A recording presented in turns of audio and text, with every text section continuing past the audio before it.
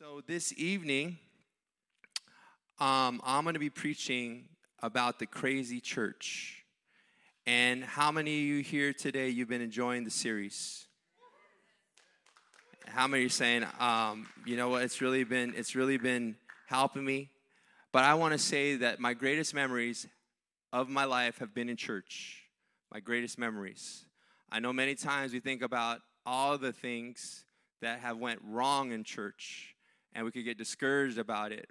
But the greatest memories that I do have are in church. They're being there with God's people and laughing and enjoying life. And I remember, how many of you remember being at conference and just magnifying the Lord and just feeling the presence of God?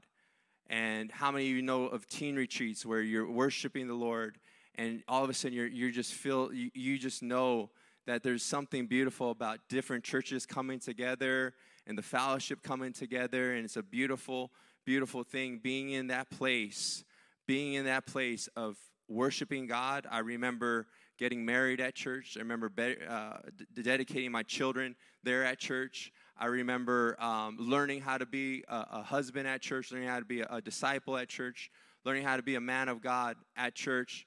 Just amazing times being in the house of the Lord. And I think about all the great memories, they outweigh the bad memories. They outweigh the bad memories. And the reality is this, is that anywhere we go, there's going to be tough times, even in church sometimes. But if you think about all the good memories that God has done inside of your life at church, and you just start thinking about the good things, you know what it's going to do? It's just going to remind you, man, it's so beautiful to magnify the Lord with brothers and sisters in Christ Jesus. It's such a beautiful thing to magnify Him and to worship Him and to give Him all the honor and to give Him all the glory and to give Him all the praise. So being in church, we're going to face things, but even when we face those things, we always have to look at the good things. The good things. Like today, we had the privilege to worship the Lord as a community. It's a privilege. For those that are watching online, you had the privilege to worship the Lord there in your living room, to worship God. And the worship team, they led us into worship. They led us into the presence of the Lord. And we're able to worship Him. We're able to praise Him.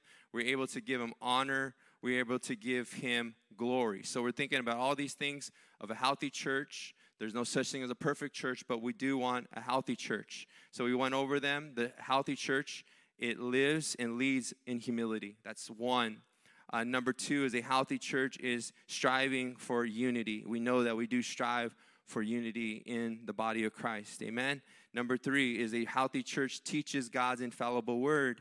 The next one is the healthy church does not control people's lives, but encourages them to honor God according to God's word. The next one, a healthy church evangelizes the lost, and that's what we're going to be doing tomorrow night. That's what we can do any day. There's people that we can tell about Christ anywhere we go. The next one is the healthy church holds their leaders and pastors accountable. That means that you're able to approach, they're approachable, and you're able to ask questions. You're able to get answers, and you're able to really appraise what is being said behind the pulpit and also away from the pulpit to see if it lines up with the Word of God and God's call for His people. The next one is the healthy church places Jesus in His supreme position as King and Messiah. Amen. So why don't we go to 1 Corinthians chapter 5, and when you get there, say amen. 1 Corinthians chapter 5, and let's see who could get there first.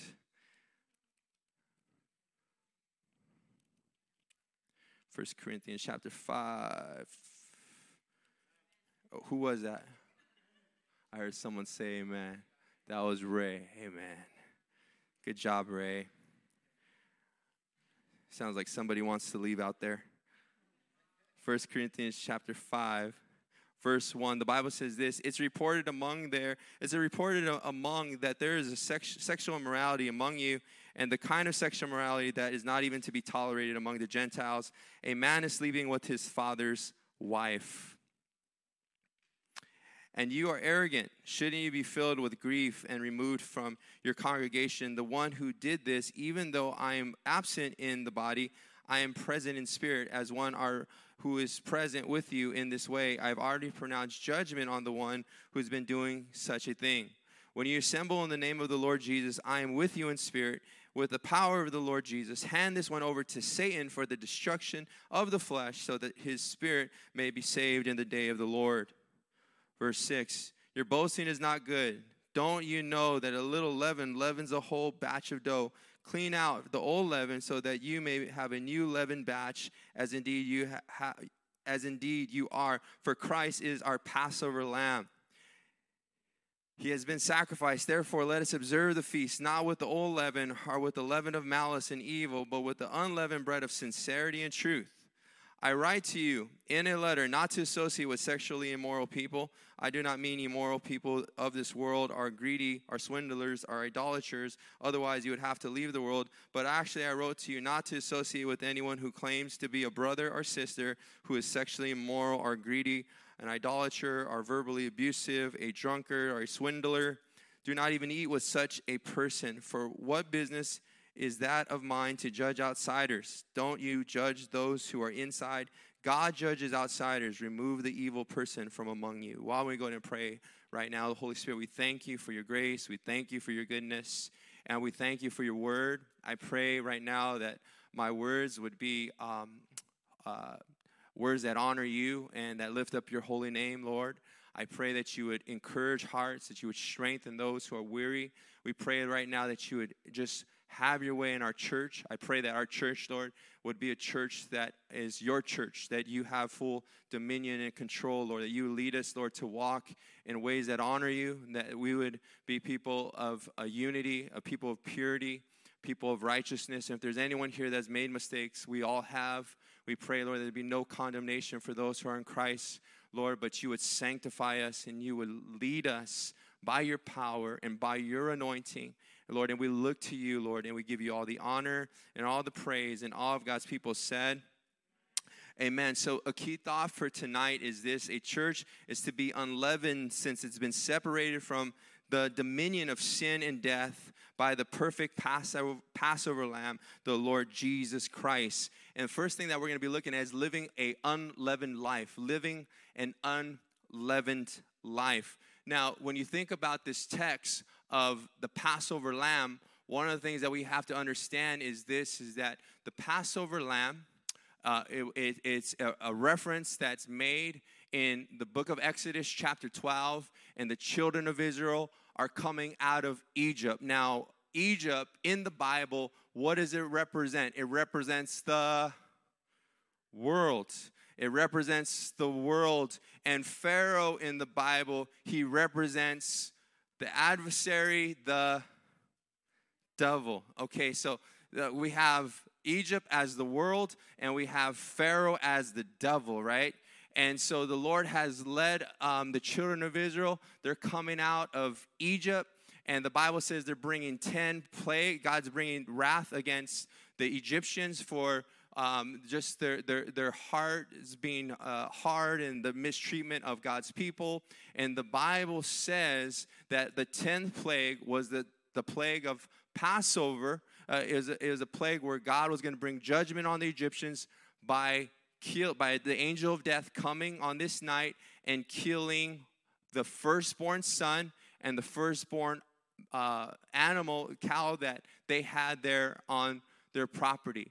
Now, the unleavened bread was part of the feast of Passover. God gave him a prescription. He said, I want you to eat some unleavened bread. I want you to eat some bitter herbs. And I want you to eat the Passover lamb or the Passover goat. And it has to be unblemished and it has to be 1 year old. Okay, so God, he did this, okay? So the unleavened bread, what God's people had to do is they had to clear their house of all the yeast. And how many of you ever made homemade tortillas? Or you've ate homemade tortillas? My wife makes the best homemade tortillas in the world. They're so good. Oh, they're just good. Oh, gosh. Thank you, Jesus. Eric knows about those homemade tortillas, right? Danny Dalmer knows about those homemade tortillas, right? Some of you know about those homemade tortillas, okay? So you know they're good. But one of the things that my wife does is she throws some yeast in there so the dough can rise, that the dough can grow. But God told his people, don't put no yeast in this dough. It has to be unleavened dough. And so what the Jewish people do during the Feast of Passover, especially Orthodox Jews, is they get some dough of yeast. No yeast. They clean the wife and the women and the children. They clean the whole house and they start sweeping it out and getting all the yeast out of there. Okay, so it's a clean house. And then they get the unleavened bread, the matzah, and they begin to make it. They put it on a griddle, and they start poking it with holes so it won't rise. So they poke it with holes, and then they put it in this bag, the matzah bag, and it has 3 openings in there, and they do signify something. But I want to say they start poking it, and then they eat this bread on Seder, and it's a celebration. It's a dinner in the beginning of Passover, and they have all these different foods that they eat during that time that represent and signify something. Okay, so I got my matzah bag right here. It's actually a talit bag. You guys didn't know I was Jewish, huh? Just playing. And so you see my talit bag from Israel. Okay. And then I'm going to pull out the matzah bread right here. This is unleavened bread from Israel. No, I'm just playing. It's from Albertsons or Ralph's, I think. Go to the kosher aisle. You probably haven't been there, unless you're Hebrew. But you notice these holes in it? See that right there? See those? Sister Gracie, you're going to be my witness, okay? So you see them. Okay. For you that are watching online, they're there. For you that are in the back, they're there. You can see them there. So they poke these holes so this unleavened bread wouldn't rise. And during this dinner, they break it in half, and they speak a blessing over it. Now, how many of us know that the Old Testament is full of types and shadows of the New Testament, the better covenant? And how many of us know that Jesus, that he was pierced for us, and he was without sin? He was without sin. In the Bible, 11 often represents negative influence. Like you think about Mark. Why don't you go to the book of Mark, chapter 8, verse 15. And when you get there, say amen. Book of Mark, chapter 8 and verse 15. And amen. So Mark 8:15. Who said amen first? Okay.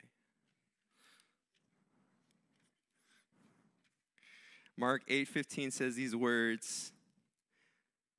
It says, and he gave these strict orders, watch out. Jesus said, watch out. Let's all say it to the church, exclamation point. Let's say it. Yes. Okay. Watch out.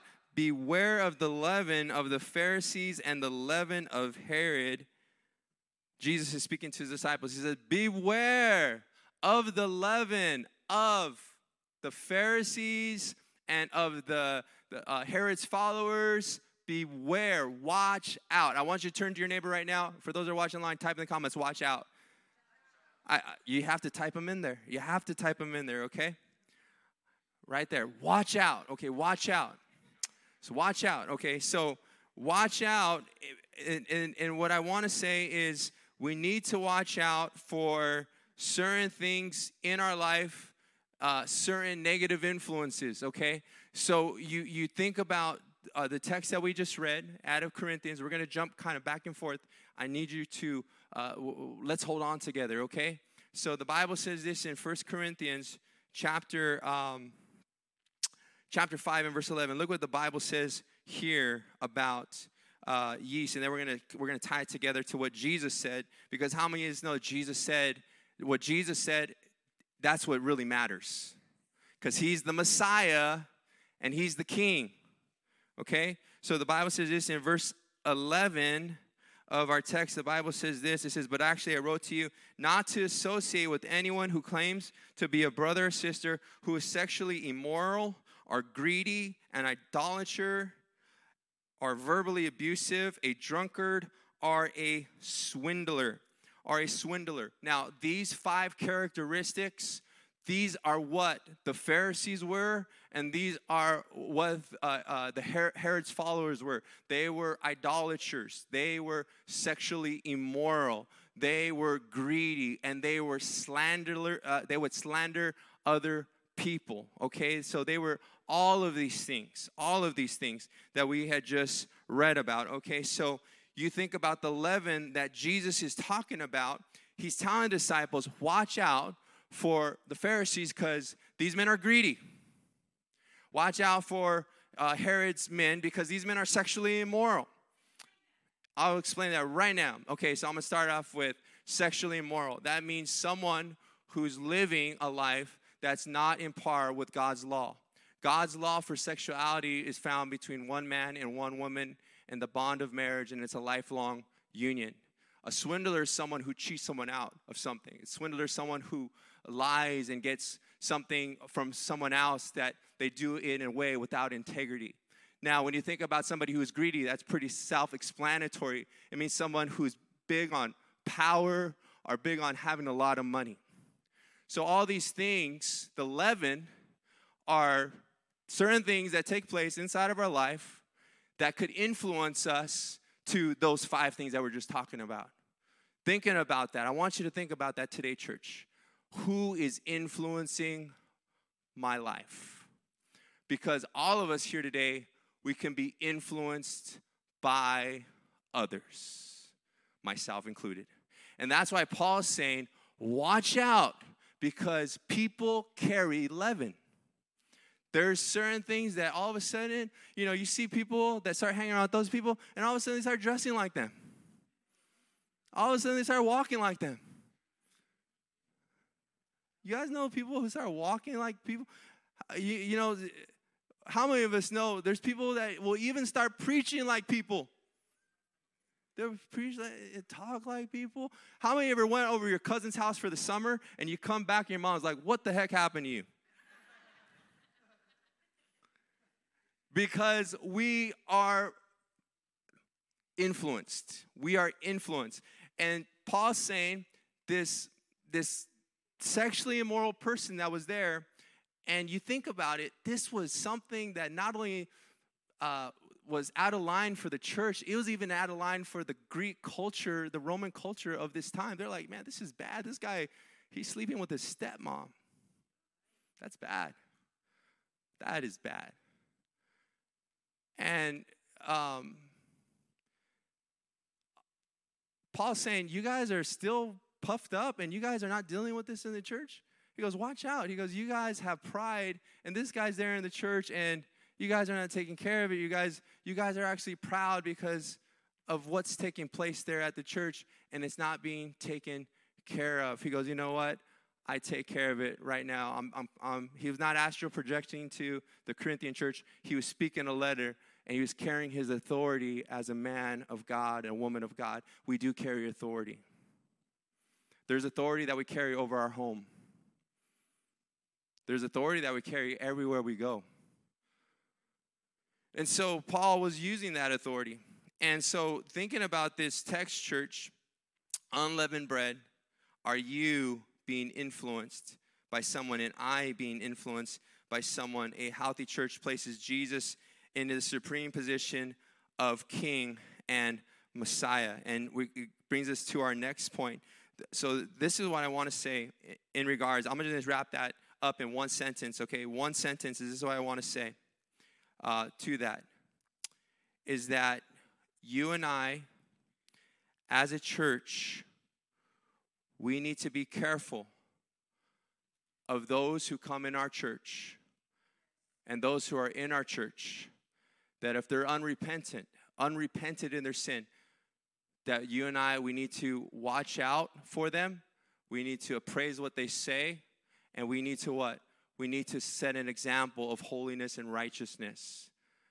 Holiness and righteousness to those people. I'm not saying that if a person makes one mistake, oh, I'm never going to talk to you. I'm never hanging out with you ever again. We can't do that. All of us have made mistakes. But there was people who loved us. And the Bible says that when someone does make a mistake, to restore them gently. To restore them gently. And so that's what God has called you and I to do as people that have been under his grace and under the gift of grace that he's blessed us with, okay? So what I want to say to us today as a church is that when someone comes, we have to watch out for wolves in sheep's clothing. Everywhere we go, even in our job, even in our community, even in certain things, we have to watch out for them. And the Bible says you will know them by their fruit. By their fruit you will know them, okay? So this evening today, let's go to the next point, and let's go to the best point. We're going to be talking about Jesus, the Christ, our Passover lamb. Christ, our Passover lamb. I was reading this text today, and I was just getting excited because I was thinking about Jesus and what he has done for us, okay? I was really excited because I said, you know what, Jesus, what you've done for us. And then I was thinking about, okay, we go to this point where it says Jesus is the King and Messiah of our life. He's the King and Messiah of our church, amen? And you think about this is just a really amazing, amazing thing when you think about Jesus as the King and Messiah. So why don't we lift him up right now? Just lift him up where he belongs. Well, yeah, we lift him up. We lift him up where he belongs. Thank you, Lord. Praise you, Lord. We worship. We magnify your name. So Jesus, we lift him up as King and Messiah. And how many ever went to church? And I'm not trying to make fun of anybody. I probably have made these titles. You've heard sermons, 10 ways to be a champion. Come on, guys. You got to laugh for that. Come on. I was just playing. What's another one? How stewardship will give you financial freedom. Let's think of another one. You church kids, you probably have a million of them right now. We all do, right? Victorious living, one day at a time. We've all heard those sermons, right? And you know what? We have to be careful we don't get into self-help stuff, right? Because what we preach, what we need to preach, if this is a call for all preachers, is that we preach Jesus, crucified, risen, and coming again. And we don't want to confuse it with all the great bells and whistles that come part of our life after we serve Jesus, because God just does a tremendous work. We can't let the minors become the major thing in our preaching. The main thing is Jesus. Jesus, Jesus, Jesus. We look at our world today. We need to be ready, church. Let's be ready. I'm not saying about having a bunch of bullets, and I'm not saying about, having a house in Arizona underneath the ground. I'm saying you need to get the house of your heart. I need to get the house of my heart in the right place. I need the water of the Holy Spirit. I need the bullets of the Holy Ghost. I need the helmet of salvation. I need the breastplate of righteousness. I need the sword of the Spirit. I need the belt of truth. I need my feet fitted with the preparation of the gospel of peace. I need my gospel shoes on. I don't need to be hidden in a mountain up in Arkansas somewhere. I don't need that. I don't need 5 years worth of food. We know how to fast. We'll be okay. It's those people that go to McDonald's 5 times a day that they're going to really need, But we went on that 21-day fast. But we need to break, another mindset is we need to break the mindset that we could never get attacked here in America. All we have to do is look at history. You think about the Spanish War. You think about World War II and Pearl Harbor, what happened there, how all those men had died there. And that was U.S. soil. We think about 9/11, and so we think that America's impenetrable. We think America is just, you know what? Let's be honest, church. Let's look at history. Let's look at history, and let's look at the Word of God. He says, "Be ready."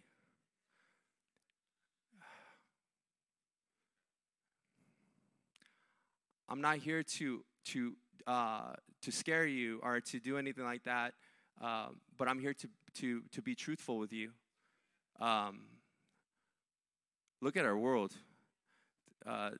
What's going on in our world today? We need to get our Passover lamb for our life. See, when Moses went to, God gave Moses a prescription. Everyone say he gave him direction. See, God will always give us direction before something is going to take place. He will. He always will. So God gave him direction. God said, hey, Moses, tell the people of Israel that there's an angel coming. And he said, the angel is the angel of death. And that day, what you're supposed to do is I want you to tell the congregation, and I want you to imagine you guys being there, okay? I want you to imagine, and this is just an example. I want you to imagine that Aaron's here and Moses is here, and I'm sitting down there with you, and Moses goes, hey, guys, this weekend, go get yourself a lamb. Listen to me, because your firstborn child depends on it. Their life depends on it, what I'm saying right now. Can you imagine? You would hear a pin drop in that place. You would just be like, the fear of God, right? You need to go get yourself a Passover lamb. And what you need to do is you need to go get that lamb. And on that night, you need to take your family in the house. How many know we need to think about our family? Take your family in the house, and you need to slaughter that lamb. Can't have no blemish. It has to be 1 year old. And you need to get that blood and put it on the left door jamb and the right door jamb and on the lintel, the head of the head. He goes, but, these are the places where the blood goes. And he says, this is what you have to do. And you have to be ready to move. You have to be ready to leave. And he says, and you have to eat your food fast. Somebody say, that's not a problem for me, Pastor. I could eat my food real fast. Hello, somebody. We can, right? So I know that, okay, we have to eat the food fast. And then he says, I want you to leave out of that place. So that night, I want you to imagine going to sleep and having the blood there. And right there, the angel of death is walking through there. And every place is looking for the blood. It's looking for the blood. And when it sees the blood, what it does is it just passes over those houses. How many of us know that when we serve God, the enemy comes to destroy us, but when he sees the blood of Jesus Christ over us and our children, that he has to pass over the destruction that he wanted to bring inside of our life. There's a principle here that we see of Jesus, the Passover lamb. So the angel of death came, and it couldn't do nothing because it's seen the blood. How many of you plead the blood of Jesus over your family? How many are pleading the blood of Jesus over your children? How many are pleading the blood of Jesus over your future? You're saying, oh, Lord, I plead your blood, God. Lord, I plead the precious blood of Jesus over my mind. I plead the precious blood of Jesus over my future, over my destiny, over my son, over my daughter. Lord, I plead the blood of Jesus. Lord, I plead it over, Lord, the future of my life. I plead the blood of Jesus. Lord, it's something that you're thankful for the blood of Jesus because, without the blood, there would be no forgiveness of your sins. There will be no forgiveness of your sins. Now, for you that are here today, you say, okay, well, what are you talking about? Well, in these Bible times, they had to kill a lamb or a goat, and they had to use the blood to kind of just push back the sin, the penalty for sin, and they postponed the penalty so the people wouldn't die in their sin, okay? So they could be made right with God. That's what they had to do every time they sinned. Some of you would have to kill 1 million goats. Why? Because you were just a bad sinner. If we were living in the Old Testament, this place would be full of blood. It would be stinky. It would be ugly. It would be nasty. And this is what took place in the New Testament. Jesus came. And the Bible says he was the final sacrifice. He was the perfect sacrifice. One and done. We don't need to kill no more bulls and no more goats when we sin. Why? Because the blood of Jesus washes away all of our sin. The blood of Jesus washes away all of our sin, and all of our transgression. There's power in the blood. That's why you think about the blood, you're like, man, when we really think about the blood, it transforms our life. When we really think about what the blood of Jesus, it transforms our life because we know how valuable and how precious and how awesome the blood of Jesus is. Why? Because we have been forgiven of our sin. It's not by our works that you and I are saved. It's not by, oh, you know what, if I do this and this and this, oh, I'm going to be in right standing with God. No, it's the blood of Jesus that washes away all of our sins. And there's wonder-working power in the blood. How many remember that song? There is power, wonder-working power in the blood of the Lamb. In the blood of the Lamb. There's power in the blood. Okay, so now that we understand that there's power in the blood of Jesus, you and I, we know that no matter what sin that you've ever done, this is some good news today. I want you to turn to your neighbor and say, God got good news for you.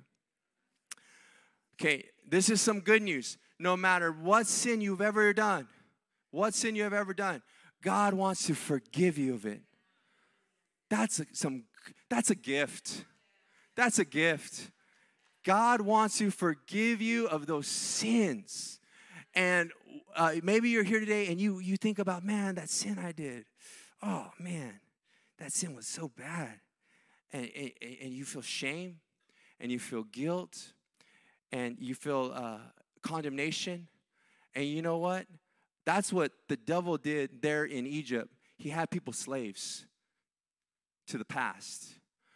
But when you and I accept God's forgiveness by faith in him, and you and I know how valuable the blood is, you and I take those words by faith that I'm forgiven. I am new. I am set free.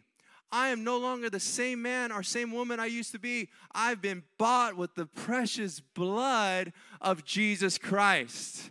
I've been bought with the precious blood of Jesus Christ. That means that what bought you? It was the blood that bought you.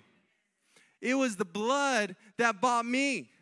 It was the blood of Jesus that bought me. See, Jesus was paying a price there on Calvary. He was paying a price for your sin and for my sin, and for those that are watching online, for your sin and for your cousin's sin, all those sins that you ever done. And those sins, now when we confess them to God, say, God, please forgive me of my sin, Lord. I confess them to you, Lord. Lord, those sins are under the blood of Jesus Christ. They're under the blood. Now, when something's under the blood, today, God, I believe the Holy Spirit wants to give us a revelation right now, okay? When it's under the blood, we don't go digging no more. When something's under the blood, we don't try to go back no more. And to pull out those skeletons and to pull out those memories and say, why did I do that? I'm so dumb. Why did I do that terrible sin? You and I need to say, Lord, your blood is precious to me. And Lord, I don't see those sins no more, but right now I see your blood. I see the blood. And the blood of Jesus is more than enough for any payment of sin that is necessary because the blood is so valuable. How many of you know tonight that the blood of Jesus is powerful? It is powerful. It is powerful.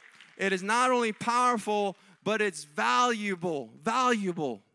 The blood of Jesus is the most valuable thing in the world, in humanity. It's the most valuable thing that was ever given. It is the most valuable thing that was ever given, the blood of Jesus Christ. Okay, so it was given. It was valuable. Hallelujah. Thank you, Jesus, for that. But can we go back to the Passover? Now, the Passover, he said, do not put the blood on the floor.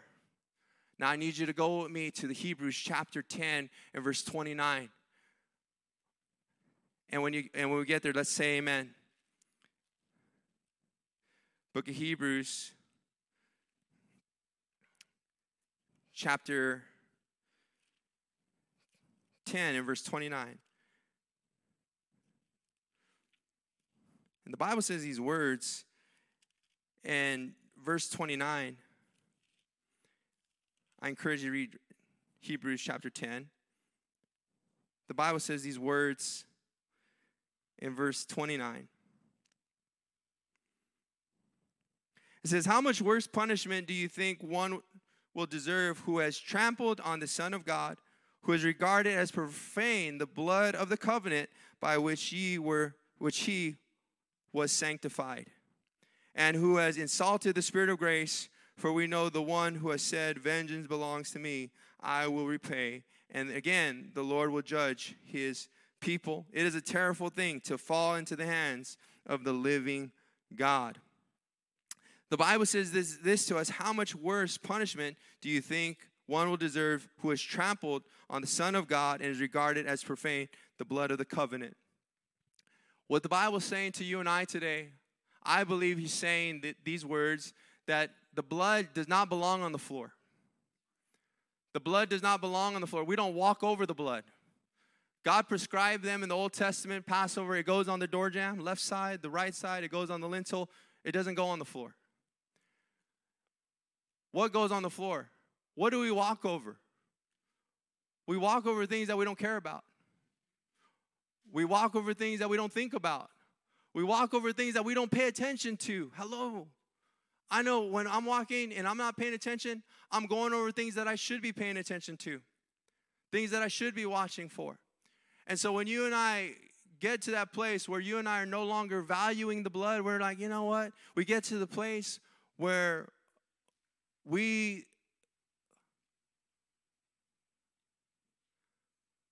become professional Christians and we just lose out on having that mindset of thankfulness for him. I can become a professional Christian. I'm preaching to myself today. I know the lingo. You know the lingo. You've heard all the 3-point sermons. You've heard the five. You can preach. You know you've seen things. You've been there in things. You've served God for a long time. But we cannot lose out that today can be our very last day. This could be our final service. This could be my final message. And what matters is, do I love Jesus? Am I in love with him? Am I really in love with him? Is he the apple of my eye? Am I really in love with Jesus? And let me ask you the question today. Are you in love with Jesus? Are you really in love with him? Are you in love with ministry? Because there's a difference. We can get in love with ministry because we love ministry. Because we can be good at ministry. Because we can become professional at ministry. Because we get a pat on the back in ministry. We know how to lead Bible studies. We know how to do our ministry. We know how to sing. We know how to do that. But are we doing it for Jesus? Are we doing it for him? Is Danny doing it for Jesus? Am I really doing it for him? Or am I just doing it just to do it? No, church. How do we know that we're not just doing it just to do it? Because when we're doing it for him, he's the Messiah of our life. He is the King of our life. That he is like, Lord, you're number one, God. You're all that I want. Lord, help me, Lord, to not be professional, mechanical, hypocritical, looking at all the problems of the church instead of looking at the good of the church. There's always going to be bad in every single church, in this church too. You guys can pick apart my sermons. You guys can pick apart my teaching skills. You guys can pick apart the youth leaders. You can pick apart the Royal Ranger teachers. You can pick apart our parking lot. You can pick apart you can pick apart everything. I could do the same thing.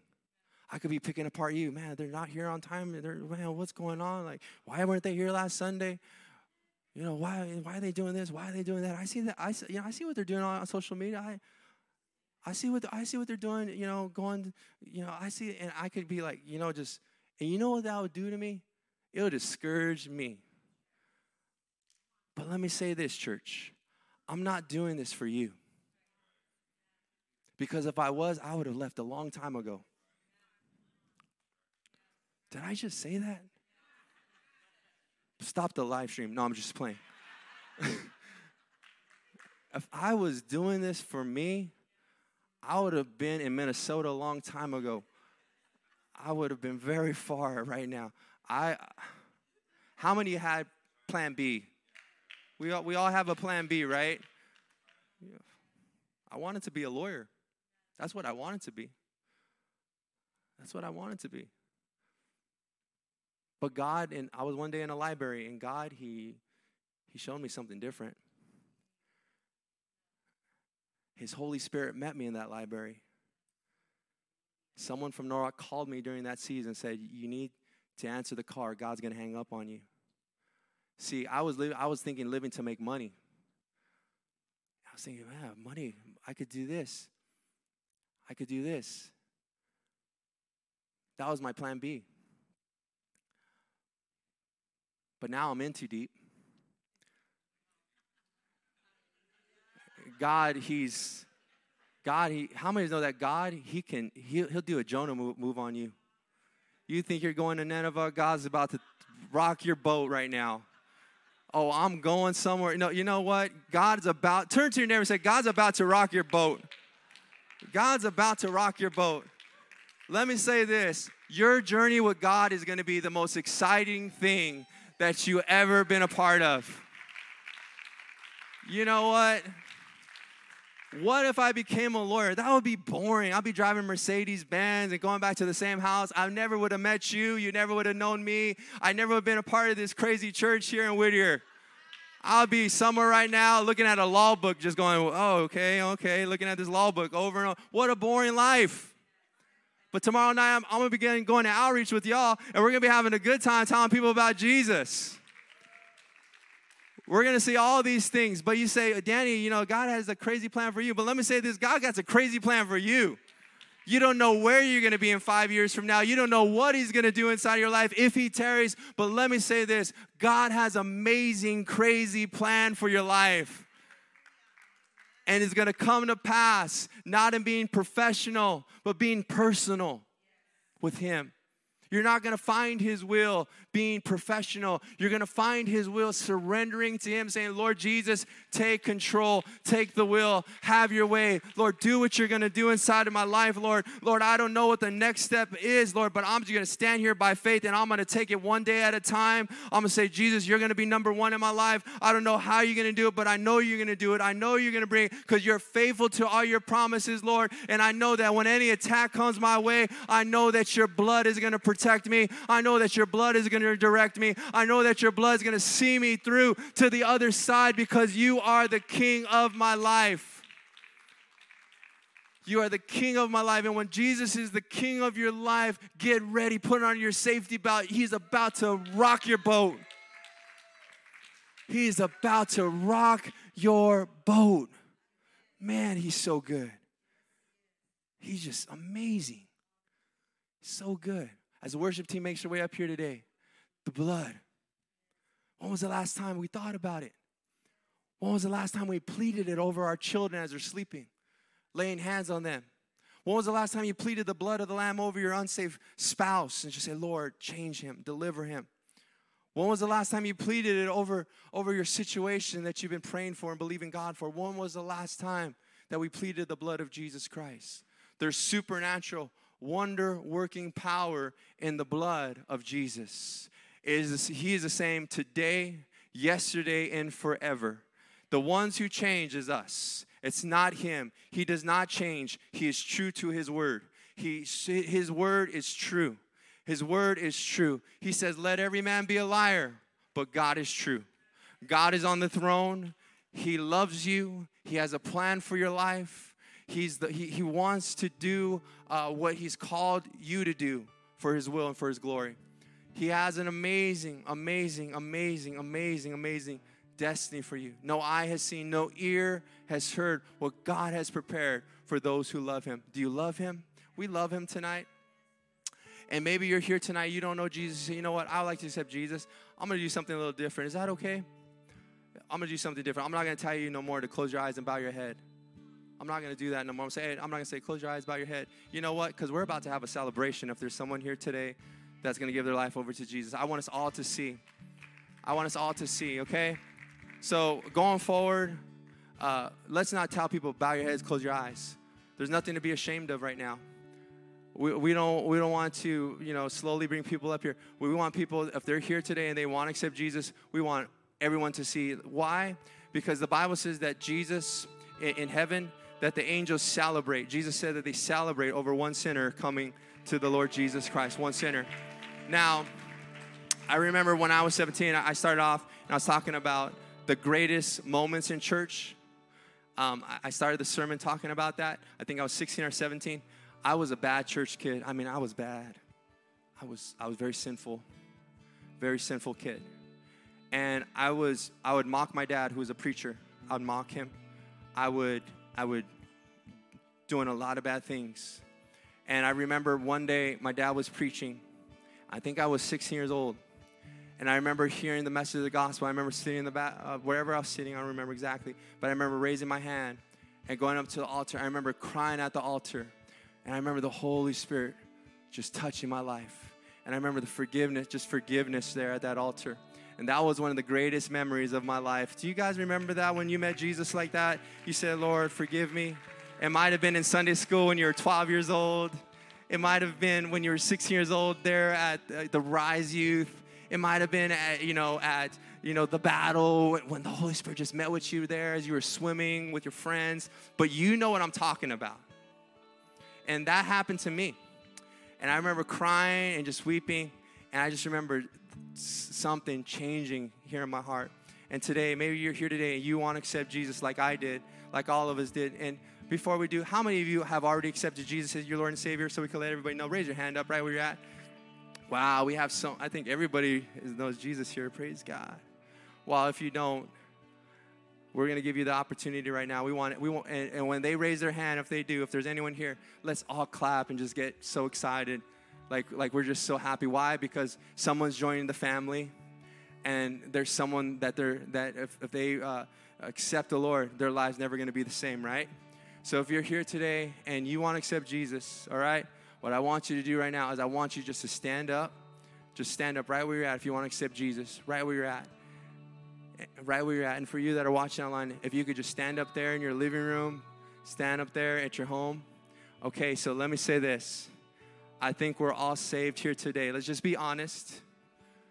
But tomorrow we're having outreach, and what's going to happen Sunday? We're praying for people to get saved this Sunday, okay? We're praying for people to get saved this Sunday, right?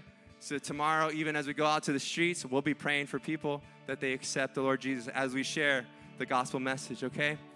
So with you that are watching online, maybe there's someone there. And how many know we have to be important for those who are watching online? Maybe there's somebody there and you want to accept Jesus. I want you to repeat this prayer with me. And for you that are here, if you want just to rededicate your life, let's all do it as a church. Say, Lord Jesus, thank you for dying on the cross for all my sins. I believe that you died and that you rose again on the third day. From this day forward, my life is yours. Thank you for your blood that you shed for me on Calvary. Amen.